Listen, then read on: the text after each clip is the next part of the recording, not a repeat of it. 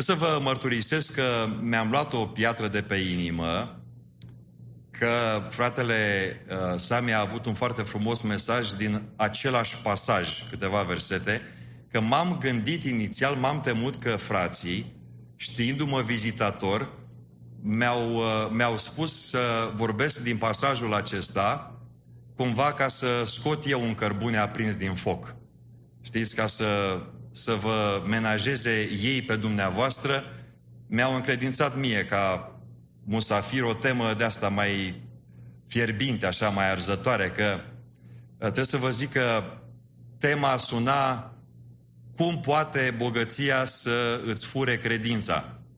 Și când am văzut tema, am zis: frații păstori mi-au pus gând rău, vor să vă iau un pic la 11 metri, așa ar da și România gol, că România nu prea dă gol. Aveam o șansă, deși uitați că noi câștigăm cu țările astea care nici măcar nu figurează pe hartă. Cu Liechtenstein am câștigat. Dar mi-a venit un pic inima la loc. Apoi m-am gândit că fiind seară oricum la o temă așa mai complicată, de fapt nu neapărat complicată, că locurile sunt simple, dar pentru noi unele teme sunt mai sensibile decât altele. Mi s-ar putea întâmpla așadar, la o asemenea temă într-o duminică seară, ce i s-a întâmplat unui predicator care s-a dus într-o biserică, tot așa duminică seară, invitat fiind, și a tot vorbit și numai nu găsea aminul, cum se întâmplă cu unii predicatori, și Domnul să-l ajute pe cel din seara aceasta să nu-i se întâmple la fel. Dar predicatorului nu-i venea aminul la îndemână, așa că un băiețel se întoarce către mama lui și întreabă cu voce tare, să audă și mama, să audă și predicatorul și să audă toată biserica: mami, e încă duminică? Fetele mele au crescut suficient de mult, dar pentru că seamănă cu mama lor, sunt suficient de năzbătioase să pună întrebarea asta. Am vrut să spun că seamănă cu tatăl lor, asta ca să rectific, ca să nu fie probleme, să mănânc sandwich-uri vreo 3 săptămâni, sandwich-uri reci. Dar vă invit să ne uităm la acest pasaj, plus că e întotdeauna un job mai dificil să predici din texte foarte cunoscute. Și acesta este un text frumos pe care îl cunoaștem cu siguranță cu toții. Pasajul acesta apare în toate cele 3 evanghelii sinoptice, deci cele 4 în afară de Ioan. Așadar, asta înseamnă că pasajul acesta are un mesaj important. Fiecare evanghelist ne dă câte un detaliu despre protagonist. Marcu ne zice că e bogat, Luca ne spune că e fruntaș și Matei ne spune că e tânăr. De aceea în engleză sună cel mai bine The Rich Young Ruler. E interesant că tinerelul ăsta are și energie suficientă să alerge într-o zi toridă acolo în Palestina. Puțini oameni alergau în vremea aceea. Dar comentatorii Scripturii spun că lucrul acesta detaliul acesta e folosit de evanghelistul Marcu pentru a ne arăta ceva foarte important. Și anume, tânărul acesta are o preocupare foarte înțeleaptă. De fapt, preocuparea asta, dragii mei, este cea mai înțeleaptă. E cea mai potrivită preocupare pe care noi o putem avea pe fața pământului. Și preocuparea lui se vede nu doar în faptul că aleargă la Domnul Iisus și face orice să discute cu Domnul, ci și prin întrebarea pe care el o pune Domnului. Bunule Învățător, ce să fac ca să moștenesc viața veșnică? Acum, trebuie să vă spun că întrebarea, ca profesor, întrebarea spune foarte multe. Uneori întrebările deja își au răspuns. Unii pun întrebarea numai ca să-și confirme lucruri pe care ei le știu. Alteori, unii pun întrebări ca să te încuie, ca să poată ei să răspundă întrebărilor întrebării pe care ai auzit-o. Alteori, bineînțeles, întrebarea poate fi tendențioasă, că ea e o lovitură cu manta. Nu îți zice direct ceva, ci îți pune o întrebare, dar toată lumea știe că întrebarea aia de fapt e un buzdugan pe care binevoitorul tău, interlocutor, ți l-a aplicat uneori frontal. Trebuie să mai spunem, noi credincioșii, că eu cred că suntem suficient de înțelepți să fi învățat până acum în viața noastră că nu există întrebări sincere greșite. Întrebările sincere, indiferent cât de puierile ni se pară uneori, sunt bune. Când un copil ne întreabă ceva, atunci copilul a ridicat deja un capăt de pod și vrea ca noi să venim uneori jumătate de drum, alteori 3 sferturi de drum, că vrea să învețe lumea asta și să o învețe prin gura noastră, prin înțelepciunea noastră, prin ochii noștri. Și ăsta este un privilegiu. Să-l trimitem la YouTube sau la Google, cum ziceau unii clasici prin România, e o mare greșeală. Că mai întâi copilul se duce la prieteni, apoi se duce la Google, apoi se duce la prieteni pe care n-am vrea să-i vedem în prezența copilului nostru și uite așa, încetul cu încetul, pierdem teritorii importante. Când un soț sau o soție pune o întrebare sinceră, chiar dacă uneori întrebarea deranjează, chiar dacă uneori întrebarea ar trebui să fie evidentă. Te întreabă nevasta după 20 de ani de căsnicie. Noi anul ăsta facem 20 de ani, ne-a ajutat Domnul să sărbătorim și printr-o călătorie într-un trip spre state cu întreaga familie. Dacă m-ar întreba nevasta după 20 de ani, sora Monica, acoperă, să rog, urechile, ceva de culoare preferată sau... Eu întâmplător știu care e culoarea preferată, cachi, sora Monica, nu? Așa. Mulțumesc foarte mult pentru că nu e aia, da. Și noi spunem, dragă, dar mă întrebi asta, păi bineînțeles că știu și răspundeți ca mine, cachi. Ăla e un răspuns clasic foarte bun, vă scoate din orice problemă. Atunci începem să ne sporovăim sau pune cineva, soțul sau soția, o întrebare, dar dragă, dar după atâta timp tu nu știi. De fapt, orice întrebare sinceră e un lucru bun, e un capăt de pod. Și n-ar trebui niciodată să tăiem pilonii capetelor de pod. Chiar dacă uneori ni se pare că lucru care e pus în discuție, lucru care e vizat de întrebarea care ne-a fost adresată, e de la sine înțeles. Ar fi trebuit să știm ceva noi bărbații după 30 de ani, noi soții. Dar de când au soții memorie, mai ales vis-a-vis de detaliile legate de ce se întâmplă în jurul lor. Întrebările sincere sunt întotdeauna bune. La școală, întrebările pot trăda neștiință. Când te întreabă un elev, domnul profesor, Luna este singurul satelit al Pământului, îți dai seama că elevul respectiv de-abia a venit la școală, deși el trebuia să fi stat la școală încă vreo 7 ani. El de-abia a venit. Pe când vine cu întrebări mult mai sofisticate despre suprafața lunii, despre ce se întâmplă pe fața nevăzută a lunii, îți dai seama că acel elev deja a citit mai mult decât s-a predat la școală. Întrebările pot trăda știința sau neștiința. Întrebările pot arăta nepricepere sau profunzime în gândirea noastră. Întrebarea pe care o pune tânărul acesta arată o preocupare foarte bună. Cea mai bună preocupare și el este sincer. Pentru că după ce a primit un răspuns care nu l-a mulțumit, care nu l-a încurajat, a plecat de acolo supărat, întristat tare de tot. Aceasta, dragii mei, este întrebarea cea mai potrivită pentru fiecare dintre noi. Aceasta este preocuparea cea mai înțeleaptă pentru fiecare om pe fața acestui pământ. Și rugăciunea mea este că fiecare dintre noi suntem aici în seara asta pentru că suntem interesați de moștenirea împărăției lui Dumnezeu. Amin? Și rugăciunea mea este ca această preocupare să nu ne părăsească niciodată. Pentru că în seara asta nu o să vă vorbesc despre cum poate bogăția să ne fure credința, ci o să vă vorbesc despre atenția pe care ar trebui să o avem la hoții credinței mântuitoare. Că sunt mai mulți hoți care vor să ne fure atenția de la credința mântuitoare, de la împărăția lui Dumnezeu. Sunt de fapt atât de multe lucruri care astăzi ne îndeamnă și ne cheamă, cum spunea Eminescu în secolul XIX. Trage toată lumea de noi. Lumea asta în diferite moduri, care mai subtile, trage de noi să ne distragă atenția de la ținta căpeteniei de săvârșirii noastre. Lumea asta încearcă să ne păcălească și de multe ori reușește. Și a reușit din nefericire cu mulți dintre credincioși.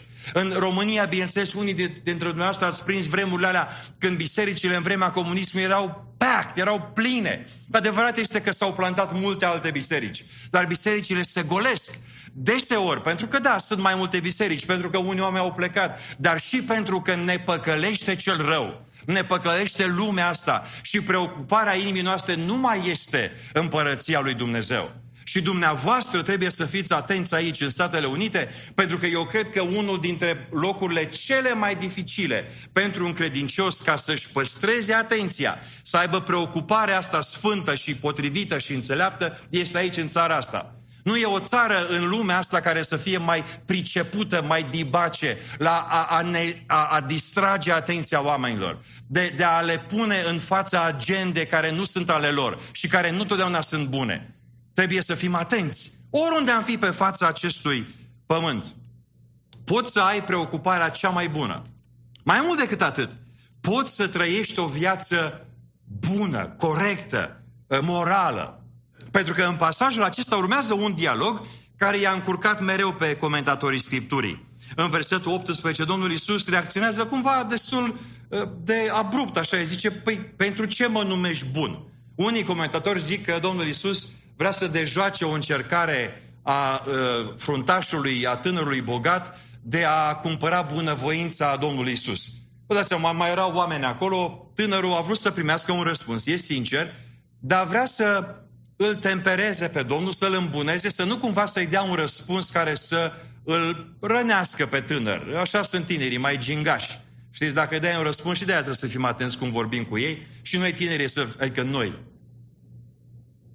Voi tinerii să vorbiți cu noi ăștia cu părul mai alb, cei care îl mai avem, frumos, e bine să vorbim frumos unii cu alții, dar tânărul vrea să-și menajeze situația și să-l îmbuneze pe Domnul, ca dacă Domnul îi dă un răspuns să nu fie prea brusc, să nu-l critique în fața celorlalți. Asta spun unii comentatori. Alții, și eu cred că ăștia au mai multă dreptate, Domnul Iisus îl provoacă pe tânăr și îi spune: pentru ce mă numești bun? Tu știi cine este cel care merită atributul ăsta? E Dumnezeu. Cu alte cuvinte, înțelegi tu cu cine vorbești? Și de fapt Marcu reia gândul ăsta pentru că Marcu știe că scrie o evanghelie pe care urmau să o citească alții până noi aici în Phoenix, în seara asta, după 2000 de ani. Și Marcu vrea să-i provoace pe toți cititorii lui. Ia uite, înțelegeți voi cine este Iisus? El este Dumnezeu.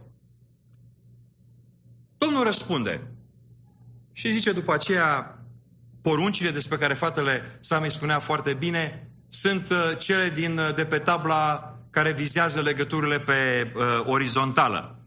Sunt omise cele care vizează legătura pe verticală.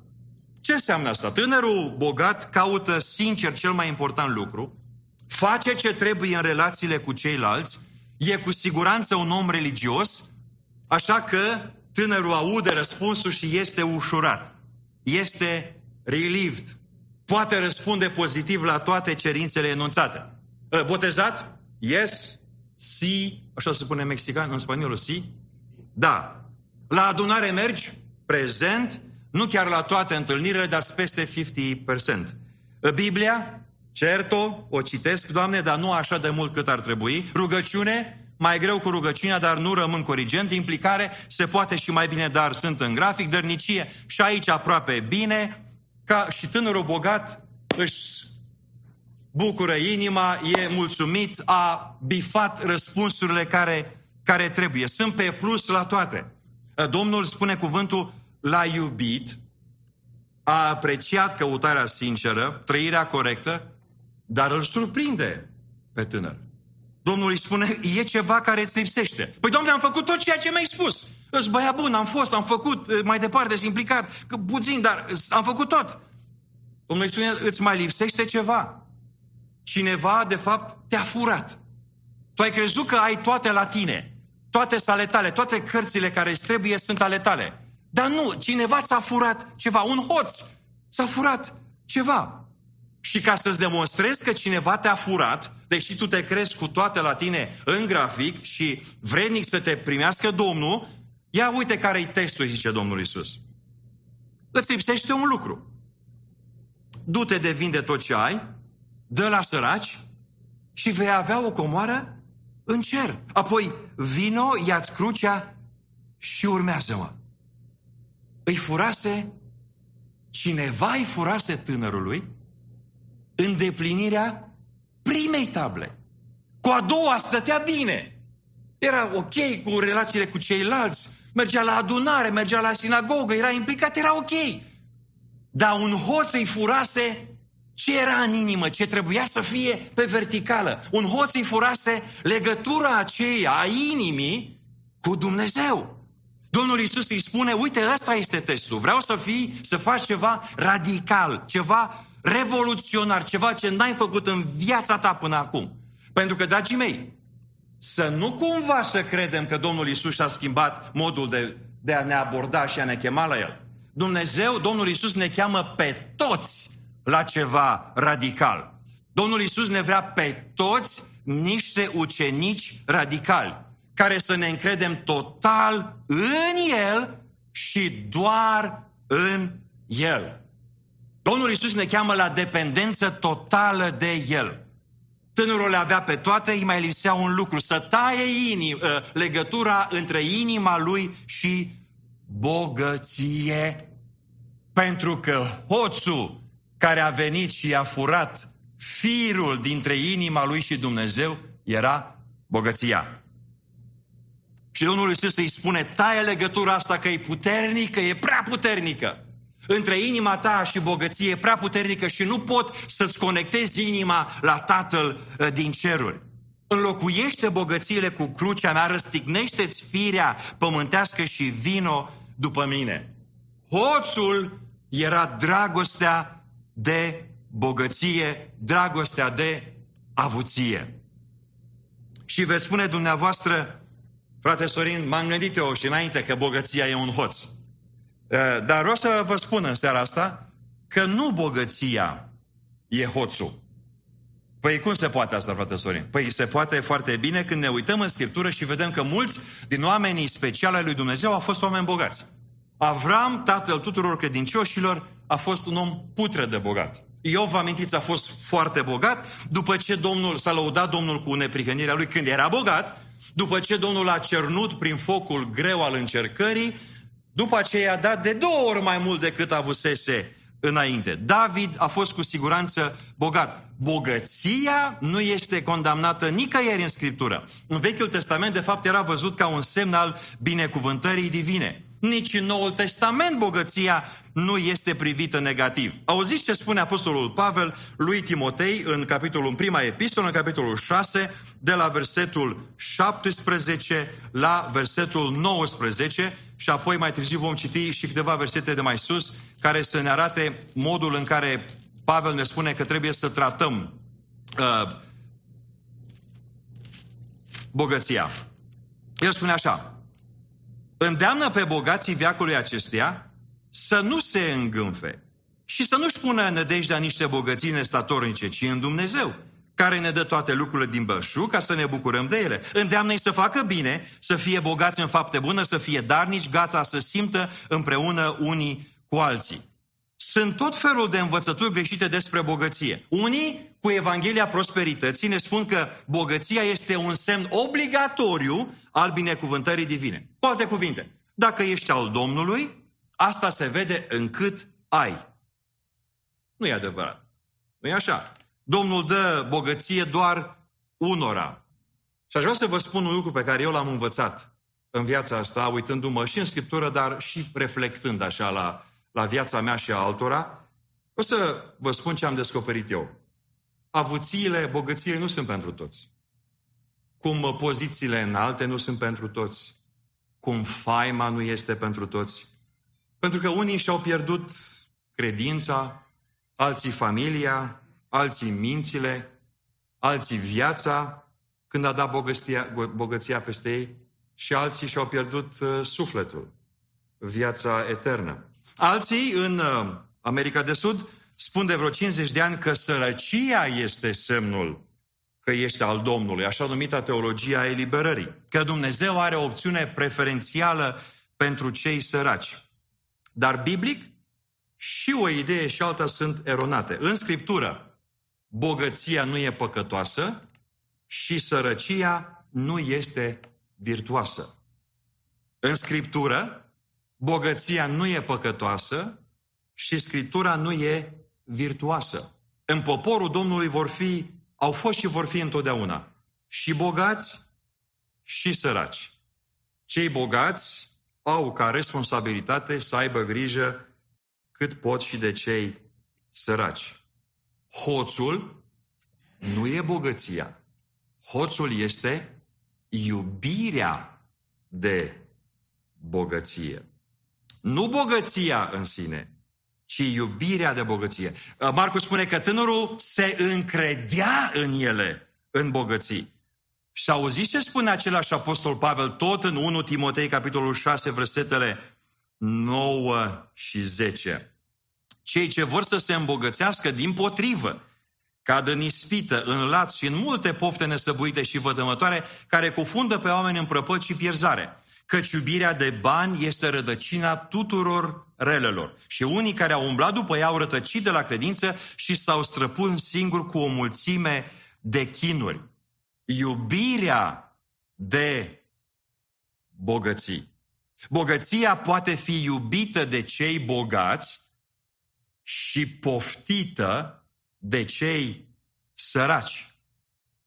Iubirea de bogăție este hoțul. Nu iubi bogăția, nu-ți lipi inima de bogăție dacă Domnul ți-a dat-o. Dacă ți-a dat sau dacă îți va da, laudă pe Domnul și fă din bogăție un instrument de a-ți strânge o comoară mare în cer. Bogăția poate fi un slujitor bun, dar este un stăpân teribil, îngrozitor, pentru că îți fură încrederea în Dumnezeu și te poate scoate din împărăția lui Dumnezeu. Dacă Domnul nu ți-a dat bogăție, nu fi descurajat, muncește cu hărnicie și Domnul îți va da cât știe El că poți duce. Hoțul e iubirea de avuție. Dar pasajul acesta, dragii mei, vorbește de fapt de mai mulți hoți. Pentru că Petru, punând întrebarea pe care a pus-o, o să vedem, e foarte bună întrebarea aia, ridică mingea la fileu Domnului care spune, păi vă poate fura ața aia, legătura aceea cu Tatăl din cer, nu doar bogăția, să vă încredeți în ea. Știți cine ne mai poate fura nouă credința mântuitoare? Ne-o poate fura uneori o persoană pe care o adulăm. Poate fi soțul, poate fi soția, poate fi un star, poate fi un fotbalist, poate fi Gică Hagi. Ce punem de fapt în locul lui Dumnezeu, ce punem pe tronul vieții noastre poate fi, de fapt, devine hoțul credinței mântuitoare. Nu doar o persoană. Poate fi bogăția, cum spuneam, poate fi familia, poate fi cariera, poate fi puterea, poate fi distracția, poate fi un sport sau poate fi un hobby. Și sunt oameni care pun pe oricare din acestea în mijlocul vieții lor și totul e lăsat deoparte, se plătește orice preț pentru a se închina lucrului aceluia. Sunt mai mulți hoți ai credinței mântuitoare. Și aș vrea să vă spun un lucru, să vă amintesc că hoții ăștia stau mereu la pândă. Mereu, în fiecare zi. Lumea asta găsește fețe noi, diverse, uneori surprinzătoare, să ne păcălească, să-L lăsăm pe Domnul din mână, să-L lăsăm pe Domnul din brațe. Așa l-a păcălit cel rău pe Acan. Domnul era bunul cel mai bun al Israelului. Repurtaseră victorie răsunătoare după victorie răsunătoare, au cucerit marea cetate a Ierihonului și după aceea în fața unui ciot, cum zicea Eminescu, întreg aliotmanul s-a împotmolit. Pentru că în fața unui cătun a aiului, Israelul, care îl avea pe Domnul în mijlocul lui, s-a declarat învins, a fugit din fața unei garnizoane de soldați.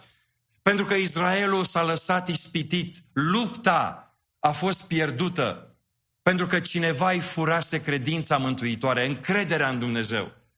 Acad a lăsat pe Domnul din brațe. Lupta continuă pentru fiecare dintre noi. Să nu ne credem la adăpostul unei decizii pe care am luat-o la un moment dat.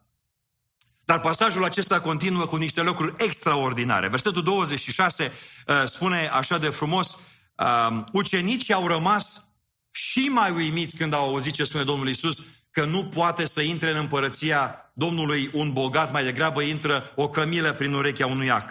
Au zis unii către alții: cine poate atunci să fie mântuit? Știți ce se întâmplă aici? Aici e a doua surpriză. Noi, nu știu dacă dumneavoastră ați auzit, dar eu când eram mic auzeam deseori lucrul ăsta spus de predicatori și întotdeauna căutam pe lângă vreo câteva alte idei unde e scris lucrul ăsta în Biblie. Că în ziua judecății vom avea surprize. Că îi vom vedea pe unii în cer la care nu ne-am așteptat să fie acolo și pe unii pe care i-am băgat noi în cer, i-am face generale acolo, i-am face sfinții, Domnul i-a pune la stânga și la dreapta, nu o să-i vedem acolo. Și ani de zile am căutat lucrul ăsta până când mi-am dat seama că de fapt el este implicit exact în aceste versete. Domnul Iisus le spune ucenicilor, de fapt celor prezenți și ucenicilor le spune un lucru surprinzător. Le zice: un bogat intră greu, de fapt, e imposibil să intre în împărăția Domnului. Pe cum se poate asta, Doamne? Ucenicii ziceau. Pentru că bogăția era semnul binecuvântării Domnului. Dacă un om bogat, care a ajuns bogat, de obicei, da, unii au moștenit, dar în general un om bogat a ajuns așa pentru că s-a priceput la ceva. E foarte bun la ceva. Cum se gândeau ei se poate ca un om care se descurcă, un om pe care Dumnezeu îl binecuvintează, să nu intre în împărăția lui Dumnezeu? Oamenii erau șocați. Asta e o surpriză mare. De fapt, e un șoc. Ăsta a fost al doilea. Știți care a fost primul? În versetele de dinainte de versetul 17. Iisus și copilașii. Pentru că o altă surpriză a fost când i-a auzit evreii pe Domnul Iisus spunând că împărăția lui Dumnezeu e a copiilor. Păi după mintea evreilor, copiii n-aveau ce căuta acolo. Evreii nu-și pierdeau vremea cu copiii. Trebuia să crească, după ce ajungeau și ei la o autoritate de asta rabinică, după ce erau primiți ca băieți, băiețandri acolo la sinagogă, după aceea contau. Copiii n-aveau loc în împărăția lui Dumnezeu. Surprize, surprize. Câte surprize nu vor fi în ziua judecății? De câte surprize nu vom avea noi parte în împărăția cerurilor? Ne vom plimba pe străzile Ierusalimului ceresc și vom întâlni pe unii și vom întreba mirați.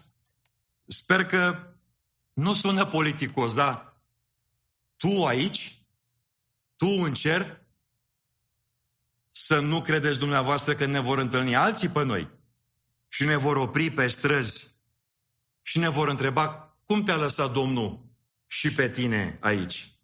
Mă gândeam că la mulți alții că vor fi aici, dar la tine chiar nu mă gândeam că vei ajunge. Doamne, ajută-ne să trăim vieți neprihănite, să nu fie surpriză când ne întâlnim în cer. Amin? Sau când ne întâlnesc alții în cer. Amin? Nu o să fie heart attack-uri, nu o să dăm nimănui un heart attack, dar cu siguranță o să aibă palpitații oamenii, că în cer nu o să fie heart attack-uri. Oricum avem servicii medicale desăvârșite, că Domnul Iisus le ia pe toate. Vor fi surprize.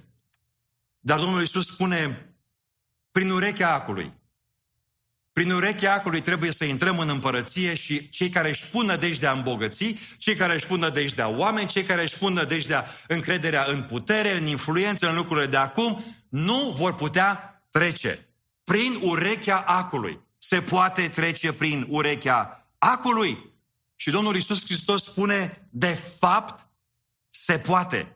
Se poate trece prin urechea acului. Iisus s-a uitat țintă la ei și le-a zis: lucrul acesta, să treacă un om prin urechea acului, e imposibil la oameni, dar nu la Dumnezeu. Slăvit să fie Domnul! Auziți? Pentru că toate lucrurile sunt cu putință la Dumnezeu. E o cântare frumoasă în România care își repetă refrenul, cum fac cântările astea noi, deseori, de multe ori, dar mie îmi place. Când nu mai poți tu, poate El. Când nu poți tu să ajungi acolo, poate Domnul. Glorie Domnului! Dumnezeul nostru este specialistul lucrurilor imposibile pentru noi. Pentru că Dumnezeul nostru poate totul. Dumnezeul nostru poate să ia un păcătos notoriu și să-l transforme într-un sfânt al Domnului. Într-un om pus deoparte pentru Dumnezeu. Lucrarea glorioasă a Dumnezeului nostru este preamărit. E lucrarea care aduce mântuire. E lucrarea care face lucrurile imposibile posibile. Care este condiția să intri în împărăție? Trebuie să intri prin urechea acului. Și urechea acului e de fapt o ușă. O ușă care se numește Iisus Hristos. În împărăția lui Dumnezeu se poate intra printr-o ușă care se numește Iisus Hristos. Nu poți sări gardul.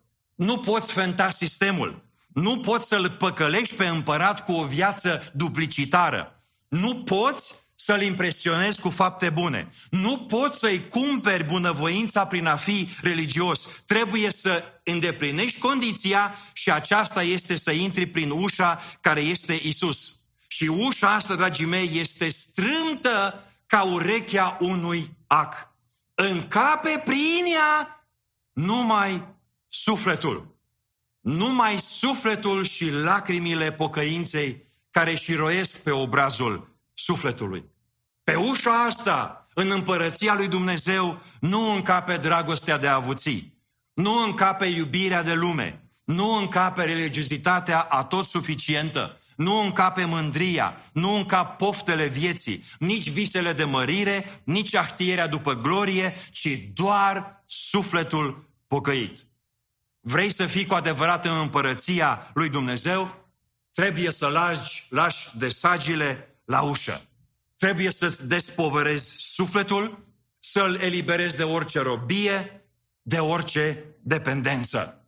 Trebuie să îndepărtezi orice este pe tronul inimii tale. Și să te dai deoparte și să spui, Iisuse, fii Domnul vieții mele. Și să pleci genunchii înaintea lui și să spui, Doamne, de azi înainte voi face doar voia ta. Pentru că tronul inimii mele este doar al tău. Amin? Prin urechea strâmtă a ușii care este Iisus Hristos, doar sufletul pocăit poate intra. Și, dragii mei, împărăția, intrarea în împărăție, costă. Ne costă să devenim ucenicii Domnului Iisus.